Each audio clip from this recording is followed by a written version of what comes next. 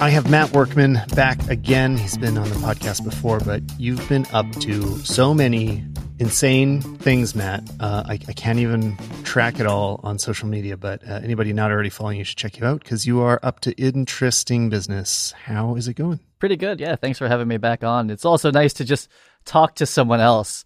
I feel like I'm on, I guess I do Zoom calls and stuff like that, but I have been right here for a very, very long time. I was supposed to be at conferences and whatnot, so this is the next best thing. This was going to be my big year for conferences. Like this was going to be the first year I was definitely going to go to WWDC. I was going to go to NAB this year. I was just excited about all these things, and well, obviously that's not happening. But I was trying to attend a little bit of the virtual conferences I could. There was the Sound Devices hosted a sort of replacement audio conference, just streaming stuff on YouTube, and brought a bunch of other companies together to announce products. So I was checking that out, but it is not the same.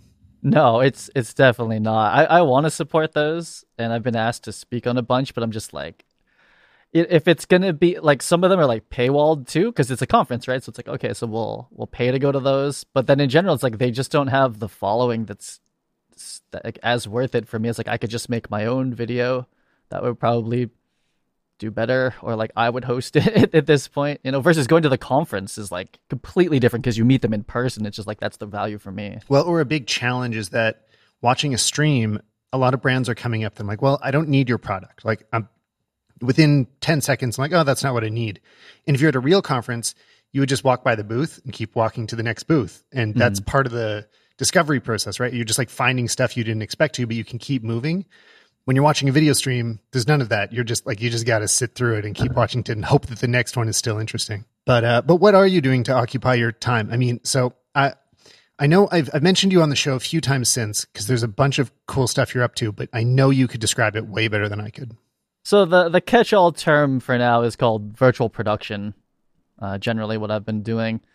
And I think like in the mainstream, like the biggest flagship example of that is The Mandalorian. So that was shot, or a lot of it was shot against really, really, really large LED walls.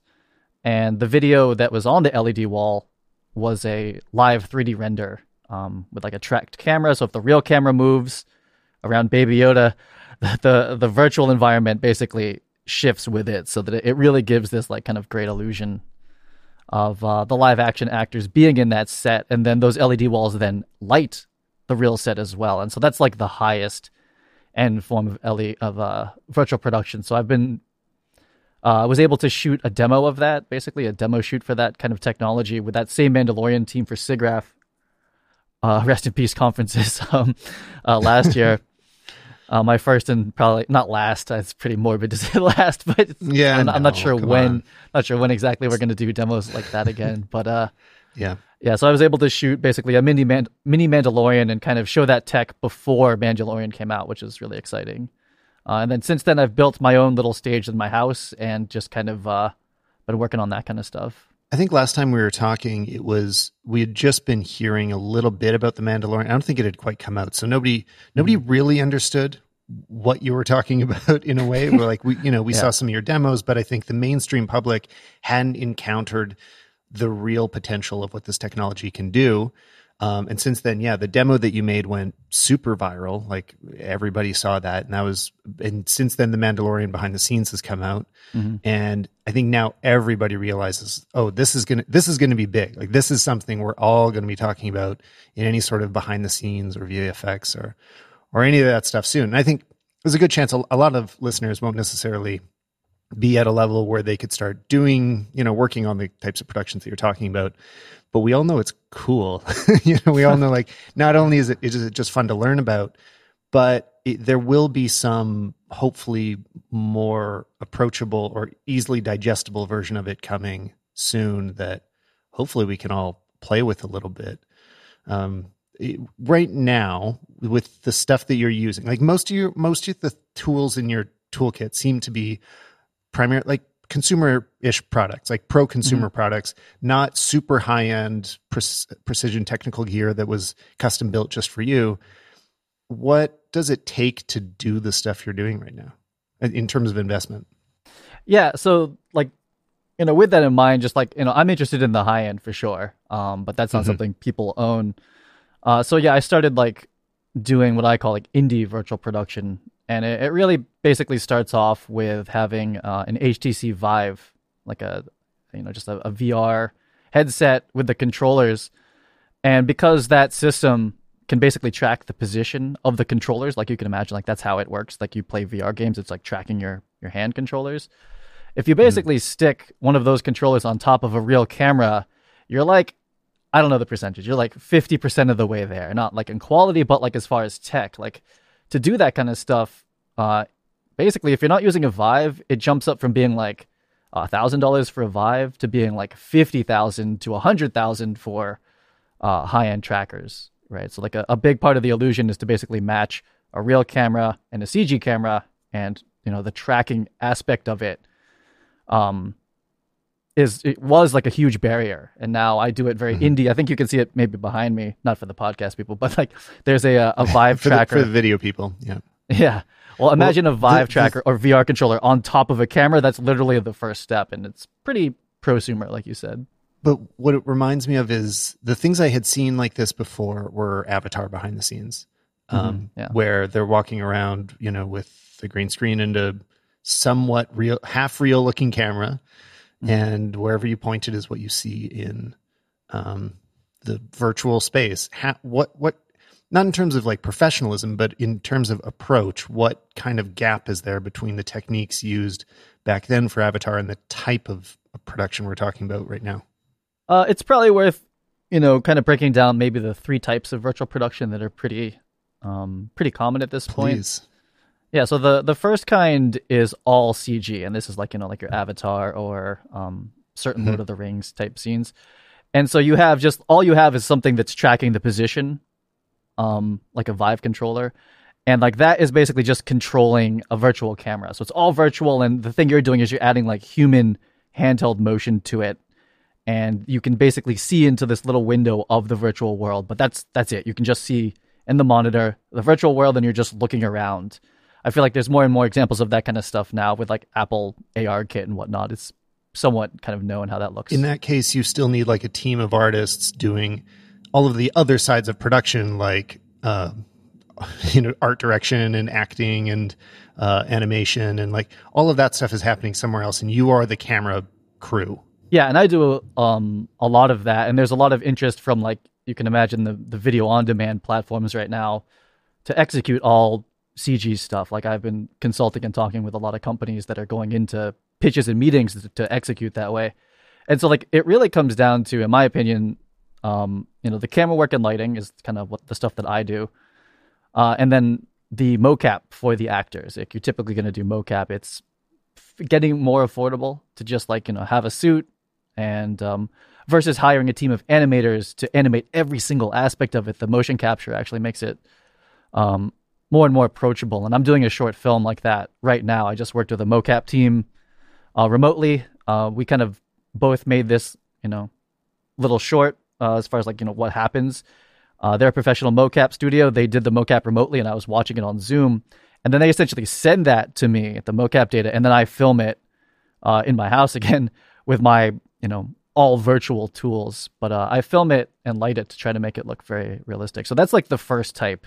And that's like, that's basically your avatar. And like the difference of what I do and what they were doing is none at this point. It's very little. Actually, mine's a little bit ahead because I'm rendering in real time at a very high graphical fidelity. But we have to remember this is like how many years between then and now. They were like you said, like building custom stuff. It didn't exist. Yeah.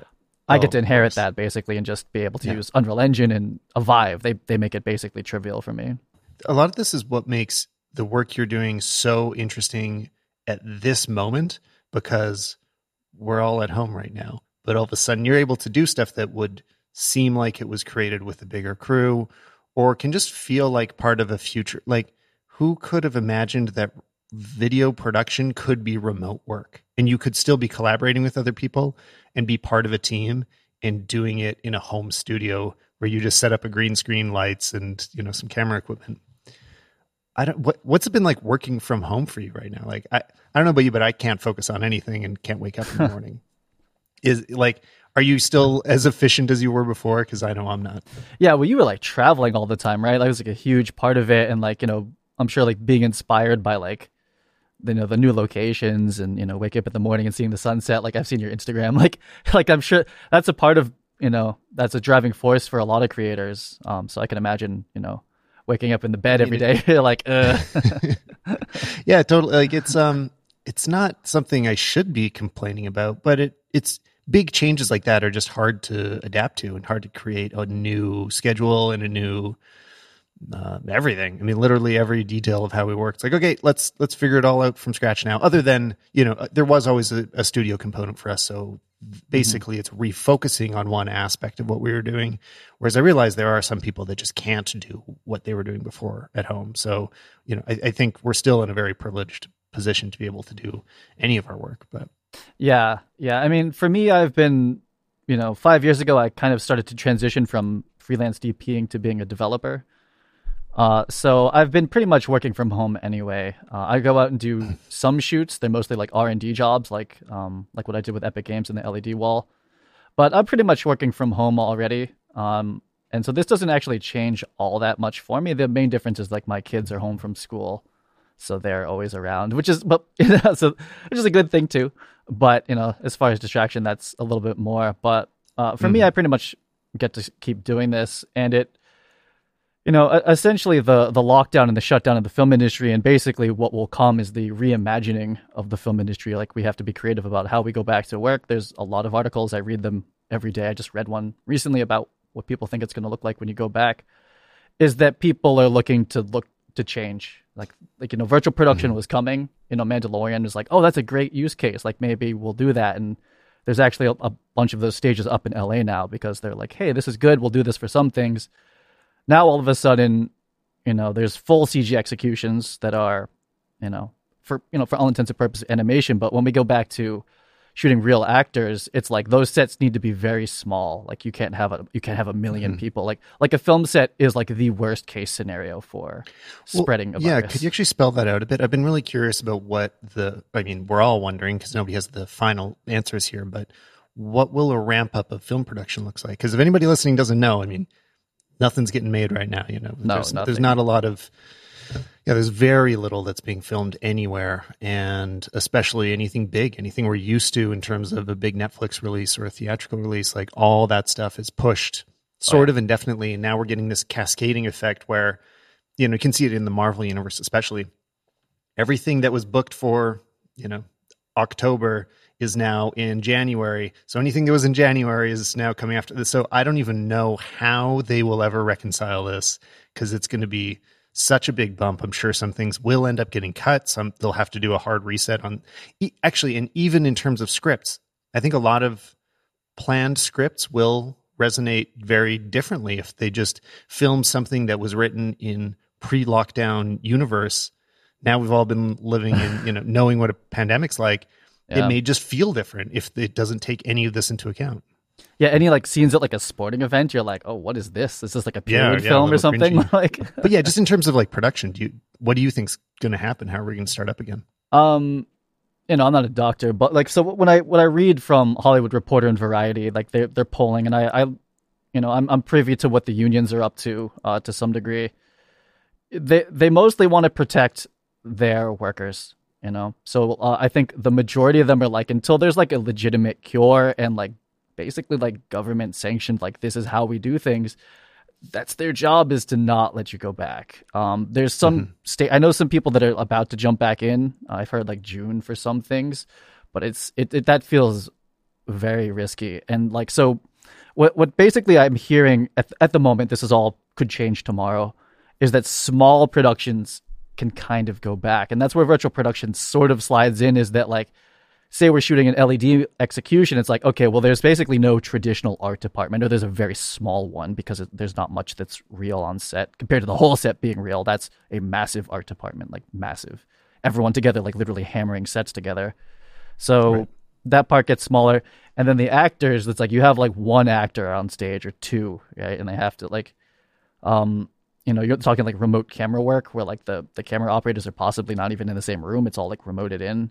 And then the lighting is virtualized as well. So I think things like that are possible, and we see huge interest from studios that want to start shooting their content. They're like, we were going to build those sets, but now we're 100% looking at walls. Now we're looking at virtual production. So the small ones we can kind of see go back, but what I hear from the unions and like, you know, big productions, it's like I said it before, it's like that is the worst case scenario for trying to contain something like this. It's like I think I wish I had the quote, but like Jody Lee Lipes, the DP, said it's like a film set with like, you know, social distancing isn't a film set. It's like that's not right. Like we're like, you know, it's like the camera, like there's like 5 of us like all just like crammed together filming. You know what I mean? Like the first, like we're just all like so close. It's like, and that's, we're all looking at each other. We can hear each other breathe. Like I know who's breathing behind me, and then like it makes this like, you know, live organism of filming a set so like magical and fun. You know, it's like what I think a lot of people love about it. You see that and you're like, wow, that is incredible. Like all these people are like completely synced together and making this film happen, and that's like movie magic. But in the lens of, you know, the virus, it's like that's terrible. That's just not, can't happen. So, you know, all these big movies, there's hundreds of people on set, and it's like that just can't be. And then the legal you know, the legal responsibility to take care of those people falls on the studio. So if people are getting hurt, like if someone gets, you know, God forbid, gets hurt and dies on set, it does happen, you know, it's big news. It's like a big deal. So you multiply that by anyone, you know, the percentages of people that get very, very ill or die, you know, from this. It's like, you just can't have movie sets like that until there's like a very clear path forward to completely prevent it or cure it. So those big productions, it's basically a huge hold. Like there's no way to go back into a set like that. But we're seeing smaller sets maybe happen. And it's, for me, being kind of like at the sort of like the front of virtual production at a certain angle, is that it's accelerated virtual production like 1,000-fold. Like it's great. Like the amount of people that reach out, virtual conferences, virtual concerts, like the music industry. Like you're seeing, we could talk about Fortnite if anyone knows about it, but like virtual, virtual, and then Major Lazer yesterday in Diplo, live streaming into Fortnite. It's like people need to do their, you know, sports is looking at, you know, interesting angles as well, and it's like people are gonna try to figure out remote, but like when will we go back into like the everyone on set together? I'm not sure. I hear things like for like the big movies, it's not until like 2021, and that's probably just like a placeholder to see what really happens. This episode is brought to you by Clean My Mac X, a versatile piece of software for your Mac. It replaces dozens of other optimization tools, making your Mac cleaner, faster, and safer. In 12 years, it's transformed from a simple Mac cleaning app to a powerful all-in-one solution loved by thousands of users. It's recently been released in the Mac App Store, which is further proof that it is a legitimate and safe solution for your MacBook. Clean My Mac X gives you control over files and apps on your Mac. It scans your storage and reveals tons of hidden junk that can be safely removed. And what's most important, it doesn't touch your essential system files, so it just scans your computer for malware, including adware, spyware, Trojans, and other culprits that may steal your data. It's also really helpful when you want to delete apps or big programs that might have lots of little files hanging around. It allows you to uninstall several apps all at once, which can save a surprising amount of space on your Mac. And speaking of free space, there's a new feature called Space Lens, which basically lets you dig through all the folders on your Mac and visualize them all at once. You can see where big files are hiding and basically the heaviest folders that you can clear out and conveniently quickly find more storage that was kind of just hiding on your hard drive already. And now you can get Clean My Mac X in the Apple App Store and use it on all of the devices that share an Apple ID. So follow the link in the show notes to speed up your Mac's performance. Thanks again to Clean My Mac X for supporting the show. Yeah, I see a little bit of it through the lens of my dad, who is in a film union and does set construction. And he happens to have one of the very few jobs where, so he basically like runs a CNC machine. So he's like cutting out big pieces of sets. So he just goes into his personal little office with a big saw and is literally alone for 10 hours and then goes home. So he's been able to keep working, but the rest of everyone else is almost gone. Like this huge warehouse of stuff being produced that's usually, working around the clock, not only because it's not required, but most people couldn't do it safely. So it's just sort of interesting. There's very few little sections that still can be done on their own, and everything else is kind of shut down. Yeah. But same for the type of production that we do. I mean, nothing we do is virtual. Like we had a video job the day the lockdown started. We were driving to it at a ski resort, trying to basically we kind of can see that things are slowing down. We have this one last job, and there's only there's only going to be 4 of us on set doing it, and we'll be in the wilderness. And then on our way there, we got a text like, okay, well, sorry, you're going to have to turn around because the government asked us to close today. Like, all right, well, I guess that's the end of it. And so all of our commercial stuff has been same thing. We're going to be waiting for who knows how long. And I don't know. I mean, so what'll be interesting about it coming back is at this like medium level of like smaller budget stuff. I think the first thing everybody turned to is like, well, what can we do with stock footage? But that's not all that interesting. So, there'll be this adaptation period, but with the stuff that you're working on, the things that you're working on still will require a lot of work. I mean, so in indie production might have some challenges adapting to a virtual set because now there's I imagine there's a lot of manual work that's required. Like if you've got like mocap at home, like let's say actors can basically record themselves or work with just very few other people, then you still need digital art being done. So that means artists sitting at computers. And I imagine a number of them, like it'd be a challenge to have just 1 or 2. I mean, how many people are required to do a small scale virtual production? So the hardest part is the digital human, if that's the execution, like that's, getting the digital human made or, licensing one and then puppeting it correctly. That's the hard part. We didn't get around to you explaining the other kinds of virtual production, which I think we only got around to the full virtual. What other options do we have out there? Yeah, sure. Yeah. So to bring it back to, the 3 types of virtual production, I can do it real quick. Also, I want to talk about like what my agency's been doing for remote DP work. It's been kind of interesting. But like 3 types of virtual production, it's like all CG, right? It's like digital humans in mocap suits, or digital humans that are run by a mocap suit, and then digital cameras that there's no real camera.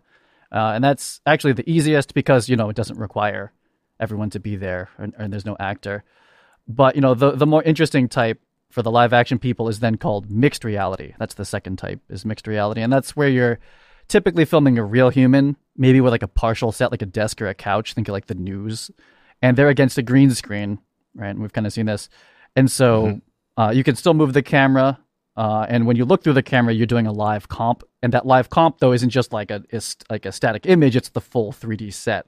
And I've been doing a bunch of that. And they've been doing that on the news and live events. And augmented reality is when you add a CG character then on top of that whole thing. You'll see that on the news like every single day. They've been doing that in broadcast for quite a long time, and now it's very sophisticated and pretty much turnkey solution, just extremely expensive turnkey. And then the third type is LED wall virtual production, where it's not a green screen anymore. It's a LED wall that's emitting light like it was the real world. That's the goal of it. And then the wall's lighting the people, and now you get reflections too. And you don't have to chroma key anything. Like you're not sitting in a green room. And if you go watch the behind the scenes of The Mandalorian, it's like magical because like you can basically suspend your disbelief and just be like, hey, we're all looking at this together. It's like all the benefits of VR, except we can actually all see it. Cool. So it's like, it's a party. It's like when I was like, I want to shoot that stuff like 24/7. Like that's like kind of my life goal at this point. But the whole lockdown sort of puts a hamper on like, like I don't really know. Slows that one down. It sure does. Yeah. I'm like, you can run those somewhat small crew, but it's like, but you still need an actor. And all the big, like I hear from the big actors that a lot of them are like, yeah, we're not coming back. Like not anytime soon. They're like, why would they? There's no need for, like, they're like, we've got, I'm not, say, like, but it's like, I'm assuming they have plenty of money. Plenty of people are like, we really need you to like VO these, animated films that are being made. It's like, they've got plenty, but it's like, there's no point in risking their health over it. They're not like hard up for it. So it's like, so if the stars basically are just like, yeah, we're not down. We're not coming back until this is safe. Then there's just no movies, literally, unless it's like all new actors and whatnot. But yeah, those are the 3 types. And while it's still in my head, you were talking about like, shooting, like, pivoting and shooting. So I'm on Gersh, which is a talent agency. They do above the line and below. I'm obviously below the line as a DP. And immediately what was interesting is when this happened is they sent out I think this is public. I don't think they would care if I said this, but like they sent out this like questionnaire, and it was like, so what do you have at your house? Like what camera gear, right, what lights, what people, what locations, like, or if you live in like Montana, do you have like a farm you could go film and be safe about it? And just what do you have that you could do right now? And, I got that stuff and I talked with my agents about it. And like, there's basically like, they still need to shoot content. Like, I won't say the names of the clients, but you could kind of imagine if you've seen the commercials out there, it's like some of that stuff is shot by DPs in their house. They're direct. Right, and it's like, and it's like their family. And then your family becomes talent. And it's like, you do what you can. And like, that's legitimately happening. I thought that was I was like, so like all these like big DPs now, it's like, if they have gear and they're so willing, it's like, you're a YouTuber now. Like you are filming at your house. But like you're getting like, more or less agency rate, and then like it's like legit buyouts for the talent and whatnot. So that was very interesting to see. I had that realization almost right away. I suddenly had a different relationship with all the gear that I own, because usually I look at my gear and I'm like, yeah, that's pretty cool, but I can't wait to get my next camera. Like this is all fun, but I'm always thinking about the next thing that I'm going to get. And it really was brought home when all of a sudden I realized there's kind of going to be a freeze on everything that I own. Like, we don't have any new jobs coming in. I can't justify buying new stuff or buying something for a job. And everything I own, its value is so much more. And like, what can it actually do for me?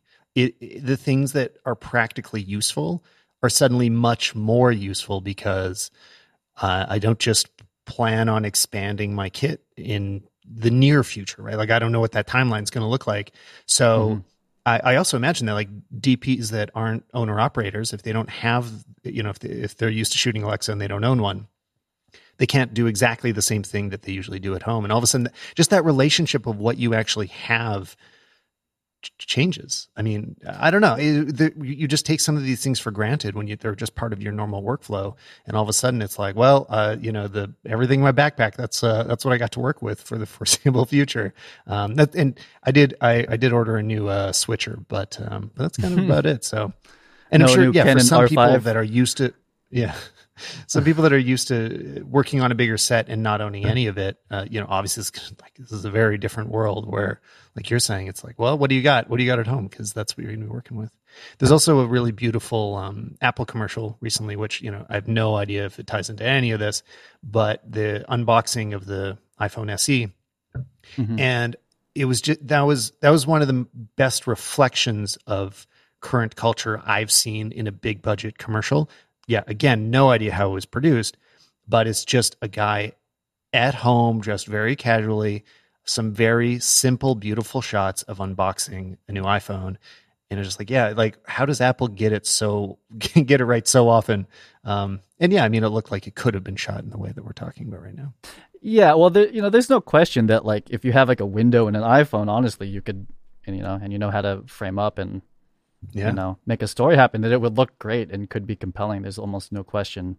That's not even like that's objective. You could just do that, So of course, I think it comes down to just like just good old storytelling. Like, can you make it happen? You don't really need the whole apparatus. Like the gear and all that stuff is so that you can move like insanely fast relative. It's like, because everyone, like on a film set, it's like everyone has like one dedicated job more or less, and it just allows people to concentrate and move very quickly, versus like, if you've ever one-man banded something, you're like, oh, forgot the battery, like, oh, didn't turn the sound, like that kind of stuff is like in a very solo oh yeah YouTubers like we know, but it's like, so like in that capacity you're like, I got all the time in the world, but when X actor costs 100,000 per hour of being there, you're like, no one messes up anything, it needs to always work. So that's like the big difference. But if you're like me, with like any camera that's in this room and this window next to me, if I take the sound blanket down, it's like I could shoot something. It would be great. Technology is definitely there. And the value of the gear you have when this happened, I was like, I'm pretty good, except if the internet starts to get throttled. That will start to really, really hurt me. Because we see that in Europe much faster than we do in the States, as always, with that type of like kind of law, that sort of legal stuff.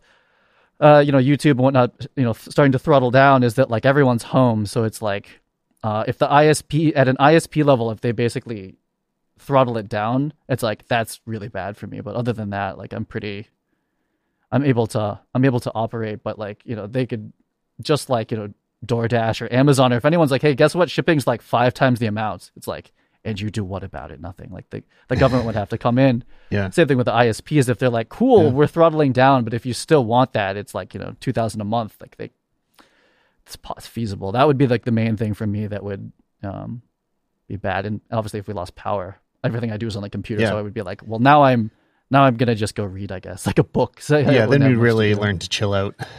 We would go insane because there'd be no talking to anybody. I guess if we had like my landline's internet, you know, I couldn't even call anyone, right? Like, how would you talk to anybody at this point? Yeah, I've never been so grateful for the internet before. It's like, it's definitely this connection of sanity. And even, you know, I've talked about this before, but the way that the role that podcasts play in my life right now, where they've always done this to an extent of being a replacement for some social interaction. But now I've really realized it, where I'm like, I'm having, you know, 30 to 50% less actual conversations a day. So listening to other people have one can definitely keep me a little more sane and feeling like I'm socializing even when there's no one around to socialize with. But yeah, I imagine the live streamers must be like way, way up. I'm pretty sure I've heard that they are. And it's like, cause like that's another form is like, you know, people, it's like basically how streamers work is like, you know, they build a community and they talk and they do their thing. But like, you know, I think 50% or more of the people that are there are just actually there to talk with the other people in the chat. So like, I think things like that are like way, way up. And then if we look at like Fortnite's new, like, you know, basically metaverse that they're doing now is like, that is way, way up from my, like insane, like unprecedented. Is Fortnite just becoming Second Life? Like, are they, you know, basically, they're just being a world you can just go live in? Basically, yeah. It's been pretty open that that's their, like, one of their main goals is like, you know, I think Facebook's numbers rival like Facebook, you know, and for concurrent, for events is like way, way higher than anything, like more than like a Netflix even. It's like you'll get like, they do a live event. It's like, what was it? 30 million people saw the Travis Scott thing all at once. Were crazy numbers. And multiplied by the, you know, everyone being home. But now it's like the need for it from the sports and the music industry to be able to like make money off of that sort of stuff. Like, I don't know the deals, you know, about the back end of it, but I imagine maybe Travis Scott gets a percentage of like the skin sales or something like that. It's like, that's probably not something they were looking at before, but now it's like, I watch all these musicians. Yeah. It's usually everything ends with like, oh, we're on tour, go buy tickets. And then you see, I see all this new stuff and it's like, there's nothing. It just ends. And it's like, so now you have to look at these business models of like sports people like streaming on Twitch for money. And then, you know, Travis Scott getting Fortnite percentage sale. I'm not saying he does. I'm just saying like that. Maybe that's something that happens. I hope he does. Well, and I'm really, the whole streaming thing has been really interesting to me too, because I've seen everybody turn on their streams. And I know that being able to connect with other people using audio and video has become insanely important, even just in terms of meetings.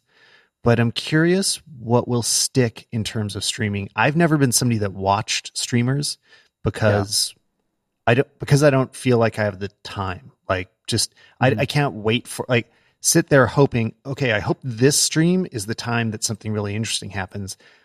Versus watching pre-made videos, something like YouTube, you know that, you know, they edited out all the junk and you're just watching the 10 minutes of gold and everything interesting that happened in their day is contained within this video.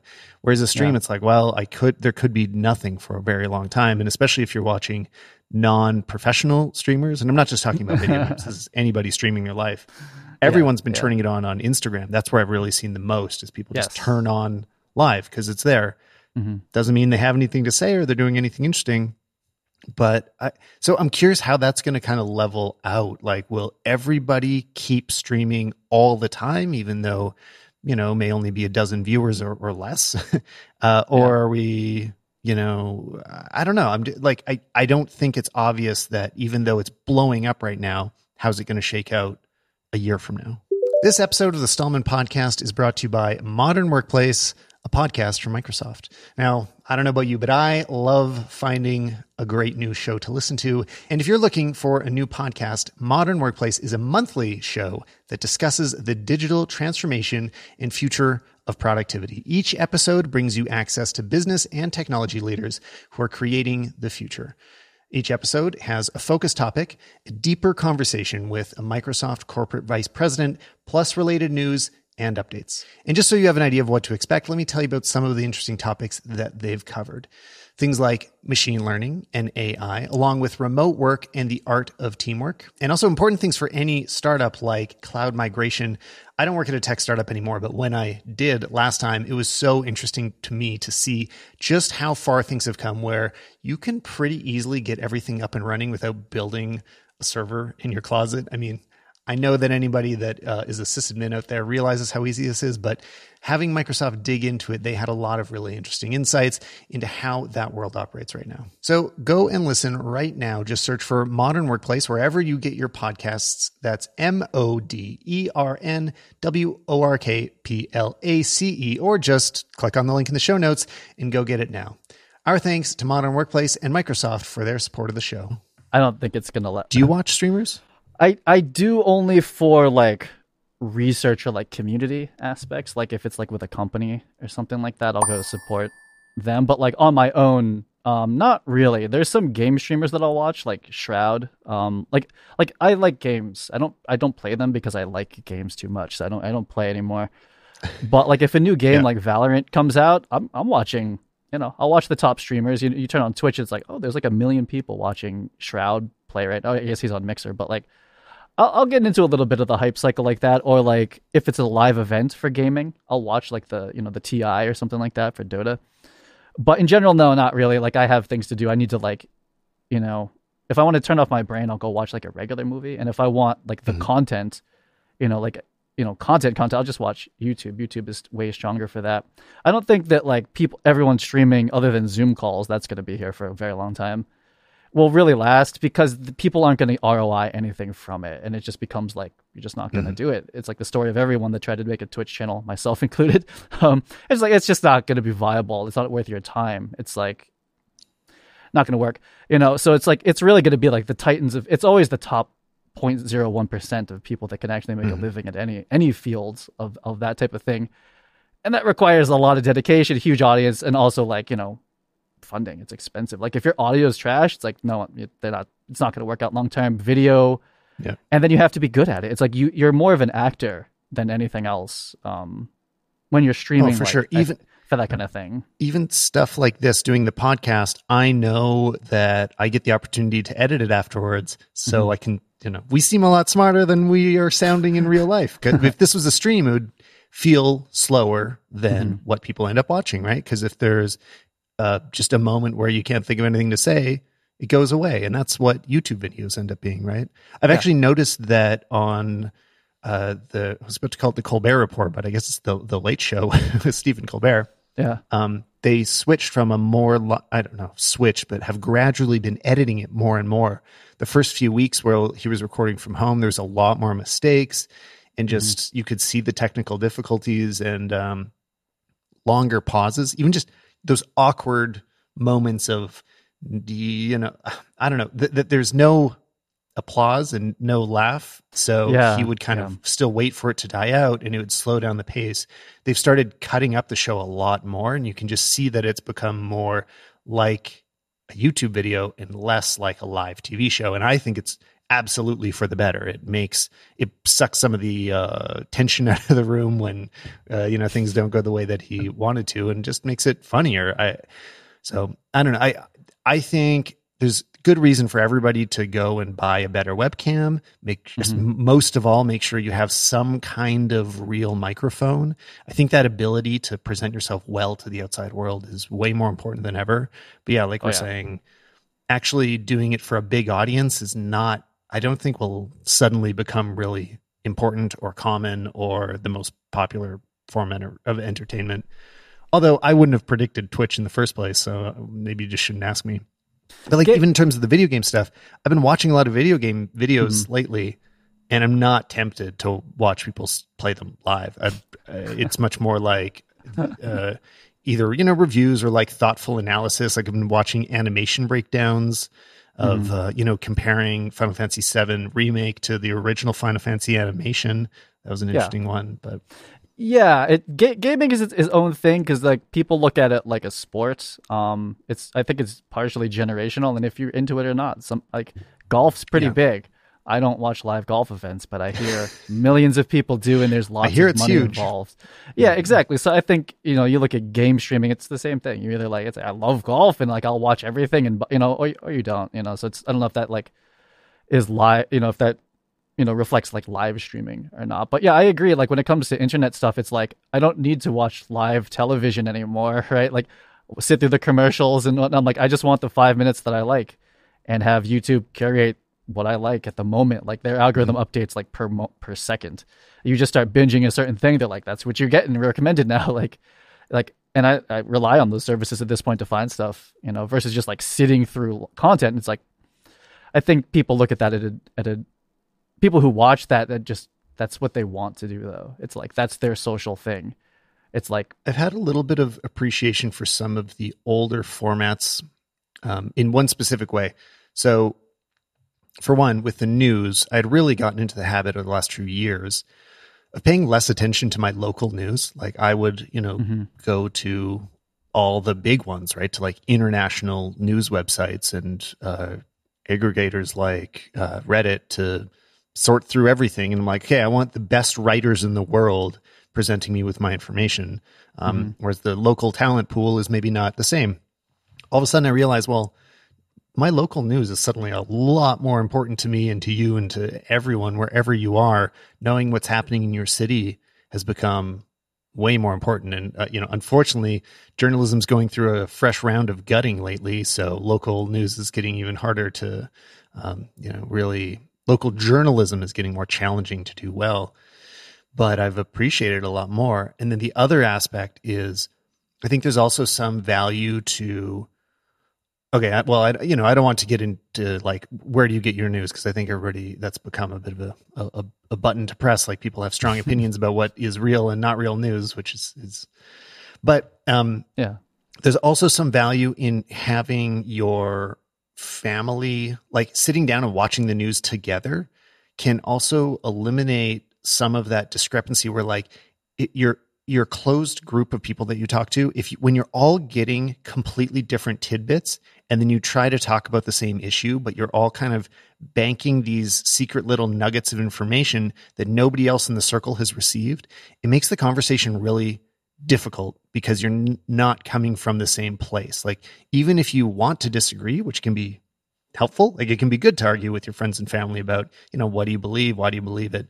But when you're all coming at it with like different sets of facts from different places, it's really challenging to have a cohesive conversation about it. So there's this extra little bit of value. If you just like watch the news on TV together, at least you started from the same place. And when you talk about it, you've all got the same information.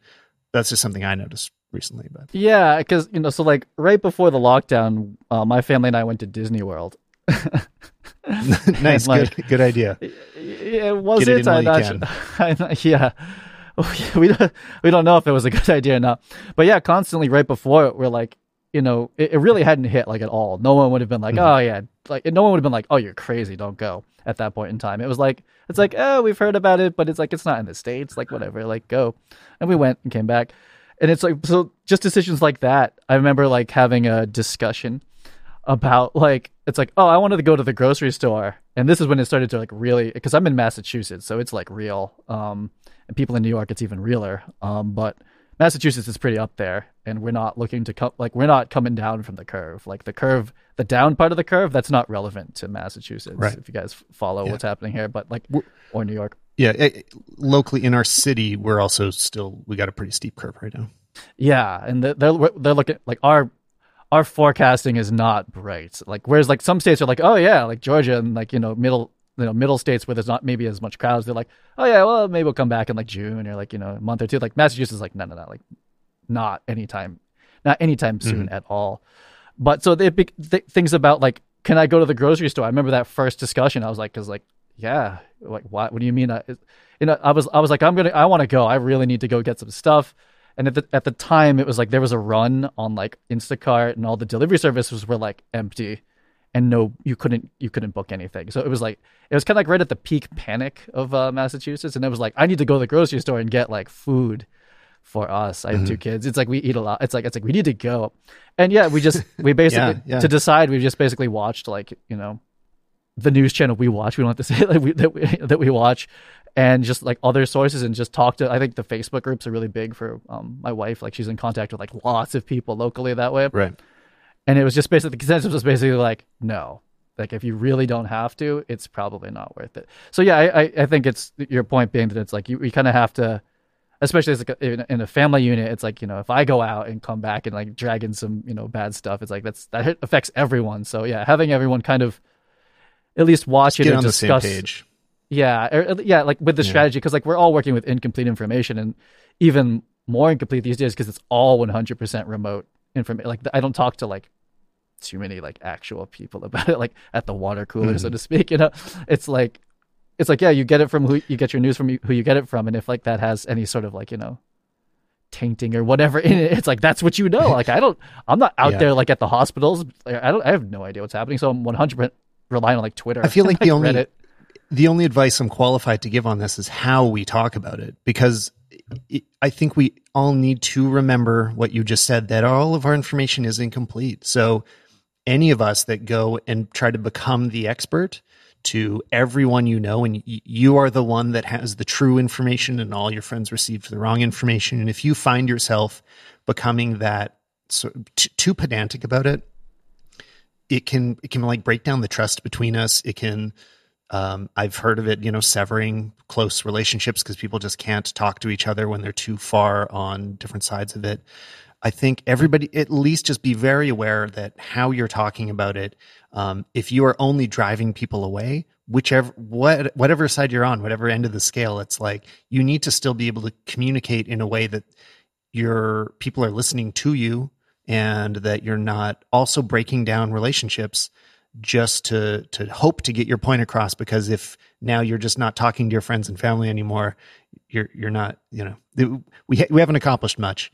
And I've had this feeling that a lot of people are kind of willing to, their expressing of their very strong opinions can become more important than the relationships with the people they're trying to get those opinions across to.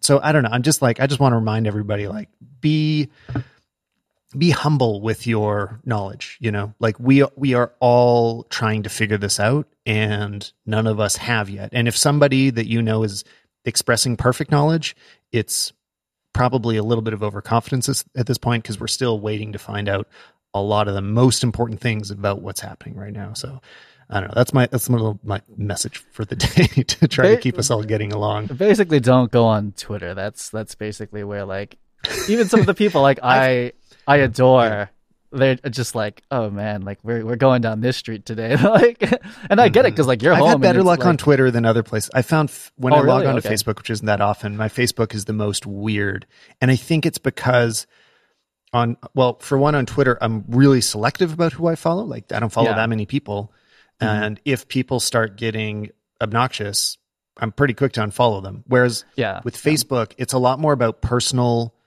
and historical relationships, where it would like send a message to real life friends or family if you were to unfollow them. So your feed just is what it is, and it's harder to change in a way. And then those fights on Facebook are more like personal and aggressive because people know each other in real life more. I don't know. That's what I found, but I know everybody's feed is obviously different. Do you know why my Facebook feed is very clean? I have 0 friends. Oh, you solved it. You solved the problem. This was years ago. I made the decision to leave personal, quote unquote, Facebook. I still am extremely active on Facebook, mostly through groups. I run groups. That's like my whole thing right now, and I run them very well, in my opinion. But I don't, and I have pages, and of course, Instagram is a huge part of my business. Like day to day, I track how Instagram like affects everything. But like when it comes to personal stuff, de-added my entire family. I have presidents of very big companies trying to keep adding me, and I'm just like, I have 0 friends. And I just write back, I was like, I don't do that one. I don't do that. Wait, LinkedIn's its own special thing. Twitter, sure, follow if you want to. You know, YouTube, same thing. But I don't like the conflation of like what you said. It's like, oh, these are historical, personal, family relationships on Facebook. Right. Facebook is lovely. If you're listening, I use your service. We should talk. But like, with what you're doing with VR, I would love to chat. But like, that's That's they've gotten under the skin of that type of society, that type of relationship, because it's in my opinion it's not, and that's why I'm like, oh, so I de-added my family. Are we not family? Like, or my friends, I'm like, email me, call me. But like, yeah, Facebook has this kind of skew to it that, especially with their current algorithm, it's just like I don't engage. So yes, I can see like why Facebook is probably has more like, aggressive things on it. But everybody creates their feeds differently too. Like, I know there's a lot of people that Twitter does become really toxic for them and becomes the place to battle. And I just don't, that's not my Twitter experience. I don't know what I'm doing differently, but it hasn't ended up there at all. It's heavily curated, generally doing it. Yeah. Yeah. Yeah. It's just paying attention to who you follow and who you don't, and not creating toxic atmospheres for yourself. I think the difference on Twitter with Facebook, like Facebook posts do go viral, like personals. It is possible. It does happen. I see it every once in a while, but like more or less it's like your community who are like seeing it. On Twitter, like you say something, it could be, it's one of the fun parts of Twitter. Someone has like some random thought. They have like 100 followers. They probably don't ever post, and it's some random thought, and it goes totally viral, like just like bigger numbers than like the Super Bowl, like all of a sudden. So it's those kind of things that like, especially if it's like one of those polarizing topics, like pick any topic, I guess these days, it's like, then you get the dox storm. Then people start researching like where you live and your family, and the whole storm hits you. And it's like, well, like it literally can affect everything, like your business, your personal mental health. Like, so that's the one thing I see about Twitter is that like it could be like some famous person be like, this bad person, I'm gonna retweet this and be like, this is garbage. The risk and it's like, can be those there. are huge people, and like they do that, and that's what Twitter is. And it's like, so then you end up on the receiving end. So I know people that's happened to. I've never had anything like on a negative side happen. Like if Casey Neistat retweets something, like that's like a positive storm, right? Yeah, and those type of people. But it's like on the negative side, it's like, oh my god, like people like, it's just like, okay, here comes 1,000 death threats to my main email address, and like they're gonna start like finding my family's email addresses, and they're like, you know what I mean? Like that's what happens, and it's like, that's Twitter. Like that's what you play with when you're on there. I try to keep it very neutral. Like anything's retweetable. No one should get like too angry about it. But like on this topic, yeah, I see Twitter stuff just be like destroy people like who are not ready for it. Well, let's try to talk about something fun for a second. I so rarely have time to play video games, and I decided that that's one of the things I'm going to take advantage of now. And so I've been playing Final Fantasy VII, and that has been Final Fantasy VII Remake, which I've been excited about for years and years and years and years. And I don't know. I don't know where I'm ever going to create content about it, because I've never made any gaming content, but it's on my mind. And I know you at least started it up, and you at least care about it and have opinions about it. You should make a video about it, man. Like Justine did her Animal Crossing videos, and I don't have a way to. I don't have a capture card yet, so I ordered the new Atom Mini Pro, and it's going to be at least like a month before it arrives. So I can't record gaming content yet. So you just have to enjoy it. Yeah, Final Fantasy is lovely. Yeah. I mean, that works into my wheelhouse. A Final Fantasy remake is made with Unreal Engine, so I've Yeah, that's why I wanted to hear what you thought about it. Yeah, I follow it very closely. It's, very high level humans, they look very good, filmable. Obviously that's a form of content, is to make, a 10-hour interactive movie. That's the video game industry. Yeah, it's quite viable at this point. That's one thing I was wondering, like, what did you see through I don't know if I can call you a developer, but through your developer lens, like what did you see when you played the game? Those characters to me looked absolutely unbelievable. They looked hard to believe it was real time sometimes. And is it as good as I think it is? Like, and also, wait, I guess I shouldn't pack too much into one question. If this was pre-rendered using the same models and Unreal Engine, how much better could it look? Like, how much is my hardware limiting me with Unreal Engine's game engine? Well, the PlayStation is a very low-powered spec, like very low. It's getting old. It's old platform. Like my computer's insane, but like my computer's like hundreds of times faster. Like it's just way more. So it's impressive what they did. So they funneled all of the quality into the digital humans. Like if there's like a meme about it, with more like within developers, that it's like the Cloud's hair is like the entire rendering budget, and then like the buildings, if you look kind of like watch, the building textures are like 64 by 64 or 120, like just tiny resolution, because you have a budget. You have literally a memory budget. It's like some of it goes here, some of it goes there. They put it all in the characters, and it's like a soap opera. So it's like, it makes sense to put it there. But basically, if you were to move it onto PS5 or onto just PC, like if they made a PC version of it, they do a whole remastering pass, and like the whole thing would be like 4K textures, like quality wise, because you'd have like you could spec for like a 1070, something like that. So the environment would look a lot nicer. But that's pretty much it. They did a really good job optimizing it. Unreal Engine has all the tricks to make it fit onto PlayStation in Switch games. Like that's kind of what it's made for. But it looks, it wouldn't look massively different. Probably just better environments. But the characters themselves are incredible. What about if we compare it to Advent Children? If we just looked at those side by side, like have we come far enough that a remastered Final Fantasy VII remake could it look better than what was happening in Advent Children at this point? Or is that, is the engine still not at the same point as the tools that were used to make a feature film a few years ago? They're not quite there yet for the consumer, I would say. Very much what I do right now is like get very high spec computers and attempt to film game stuff like it was pre-rendered, post what is like the CG movies, because I am able to do, the big difference is the lighting. Like real-time lighting on a game is very basic because it's very expensive to do unless you have a Quadro 8000 and like a full system. Then I'm doing essentially like post rendering but at real time because my hardware is just so like insane. So like for me, like doing virtual production, I am almost able to get that kind of like post-rendered fidelity out of the lighting, and the models are already there. But on your hardware, on a PS4, it's a pretty big difference from what I see. But feel like maybe for the average person, they may not notice it. Like the non-photographers, like even though you may not do CG, you can probably look at the lighting and just the general image of it, from a filmmaking and photography point of view.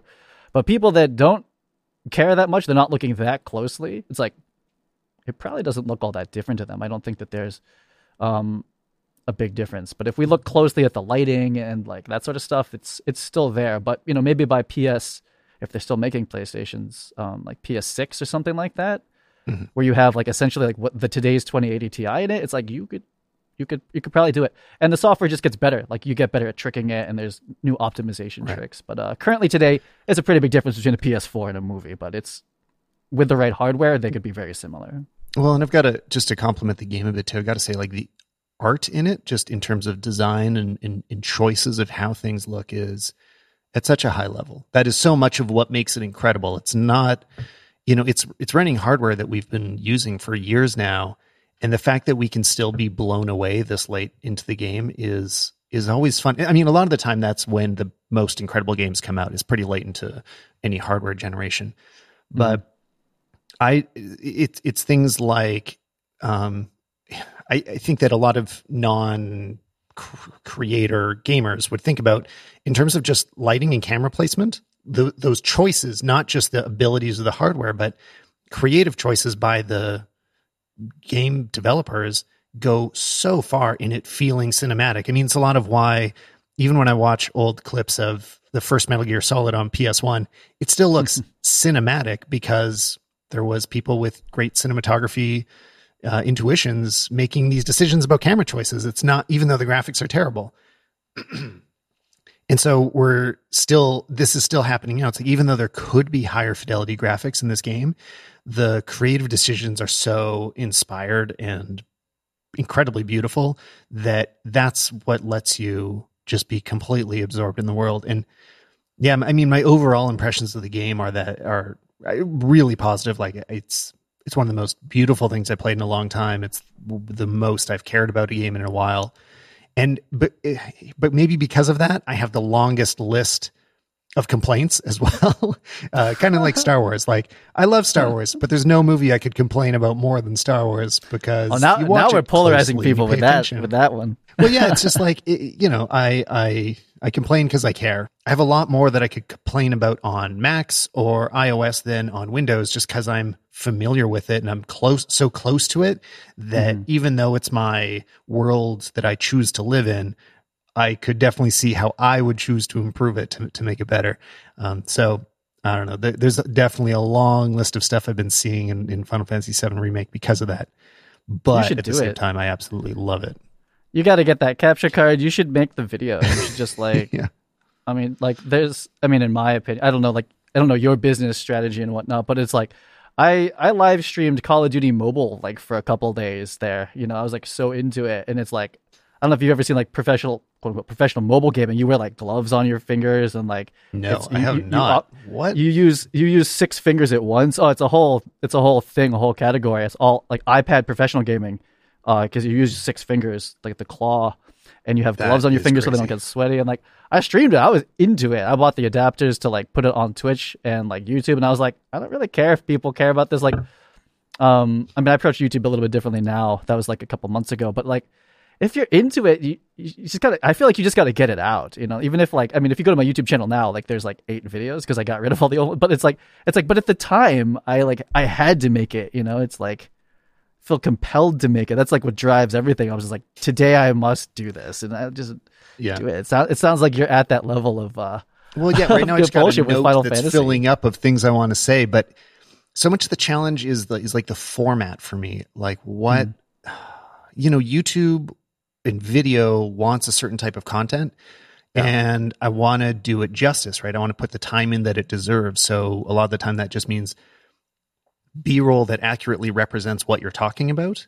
Yes, and that is gaming. That yes. is so time consuming, you know? Yeah. And even really when you're not filming it yourself, if you're just playing the game, it's like, well, I still want the clips that represent the thing that I'm referring to. And that can take a lot of time to capture, but I know I want to do it. So you just record the whole playthrough. I mean, that's basically it. Yeah. Cause you can't just like scrub back in time. It's like, well, I have to go play that level again, but it's like 8 hours into the game. It's like, yeah, like, exactly. Yeah, is that what people do? I don't even know what they do.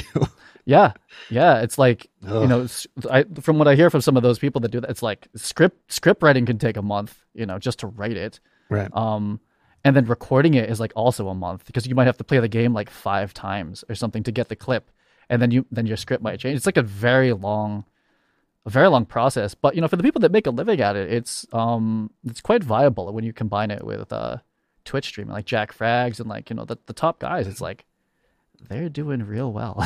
But it is a tremendous a lot of work. It's like, oh, you get to play video games all day. It's like, it's super hard, super annoying. Yeah. Like how much footage you end up with. I mean, like, it's a pain in the ass.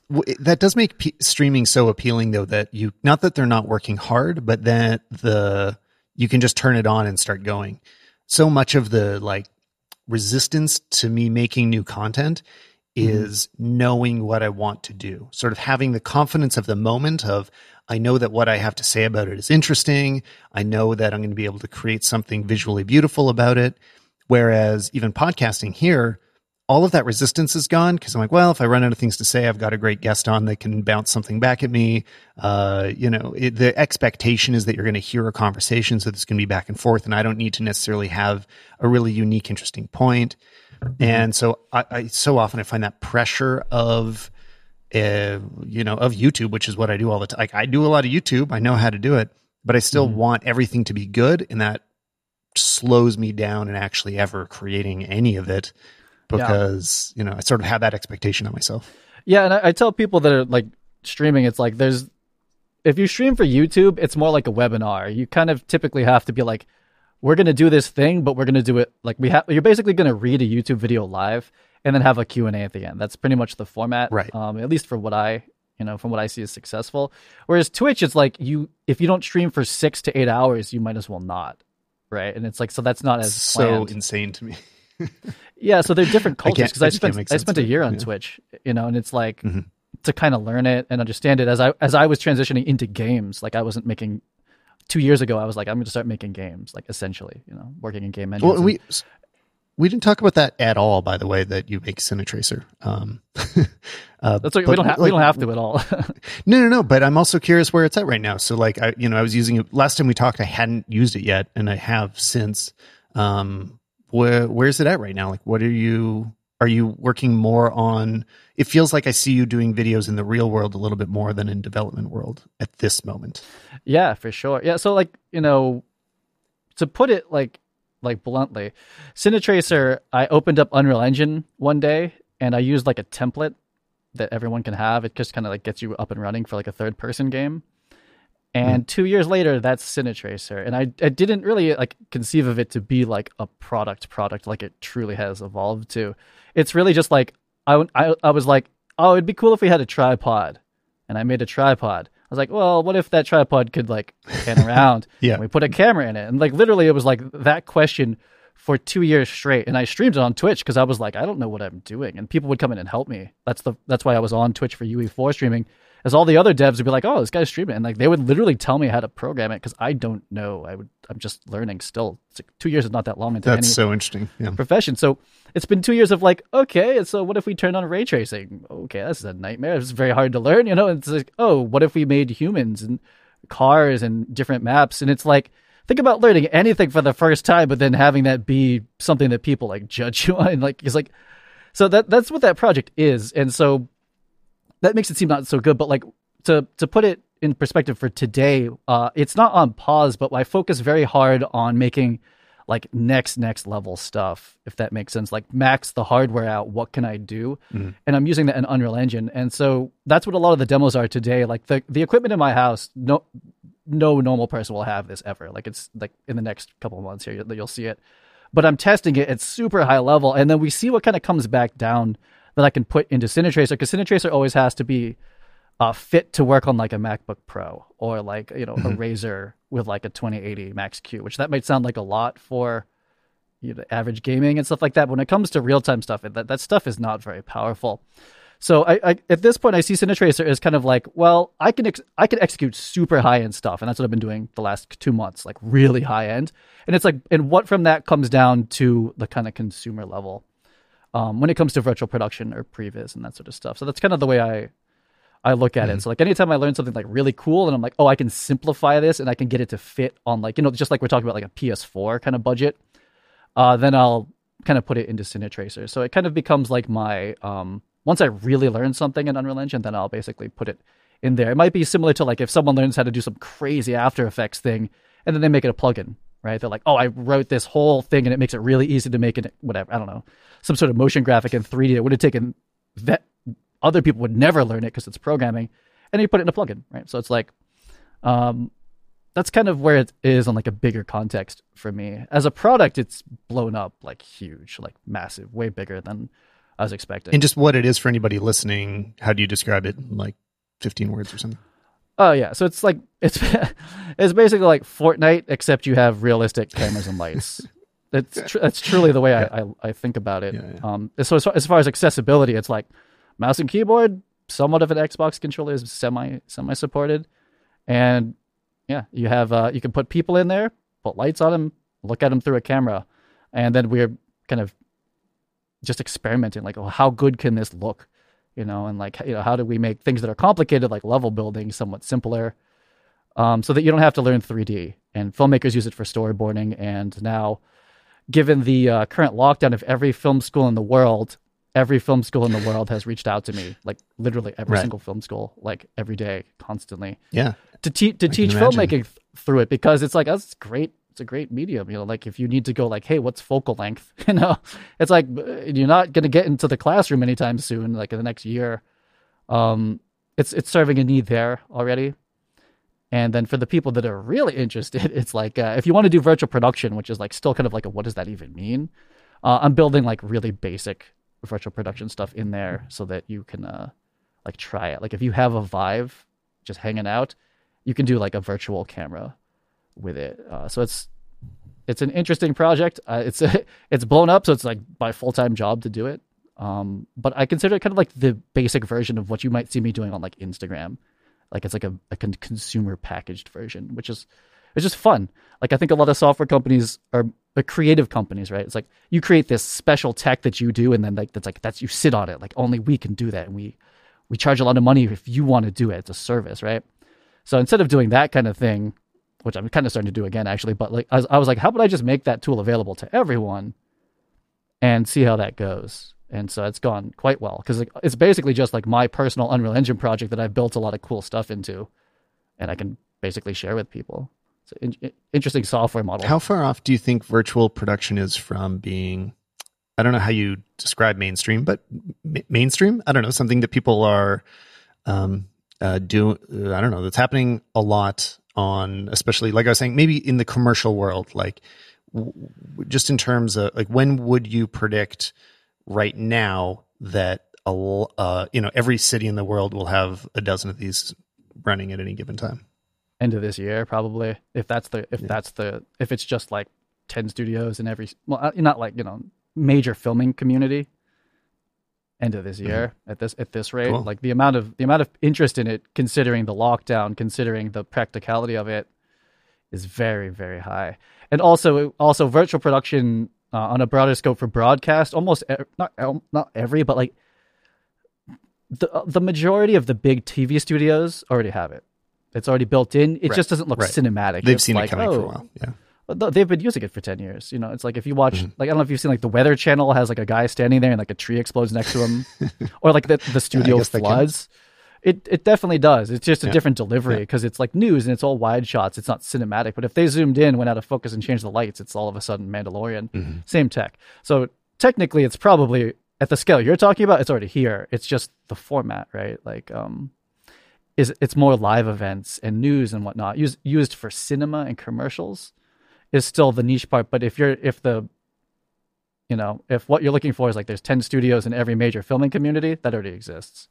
But bringing it to like maybe so that like, you're like $500,000 commercial execution, something like that is using it, that's still what's kind of like coming down, because it kind of requires like a standing studio. You can't just like rent it for the day really and be like, cool, let's just do it for today. It's like it needs a little bit more like infrastructure usually. Cool. Well, I can't wait to learn how to do it myself and for it to be all around us. And I'll keep watching you on Instagram to see where it's going. Thanks for coming on, Matt. Yeah, man, appreciate it. Thank you.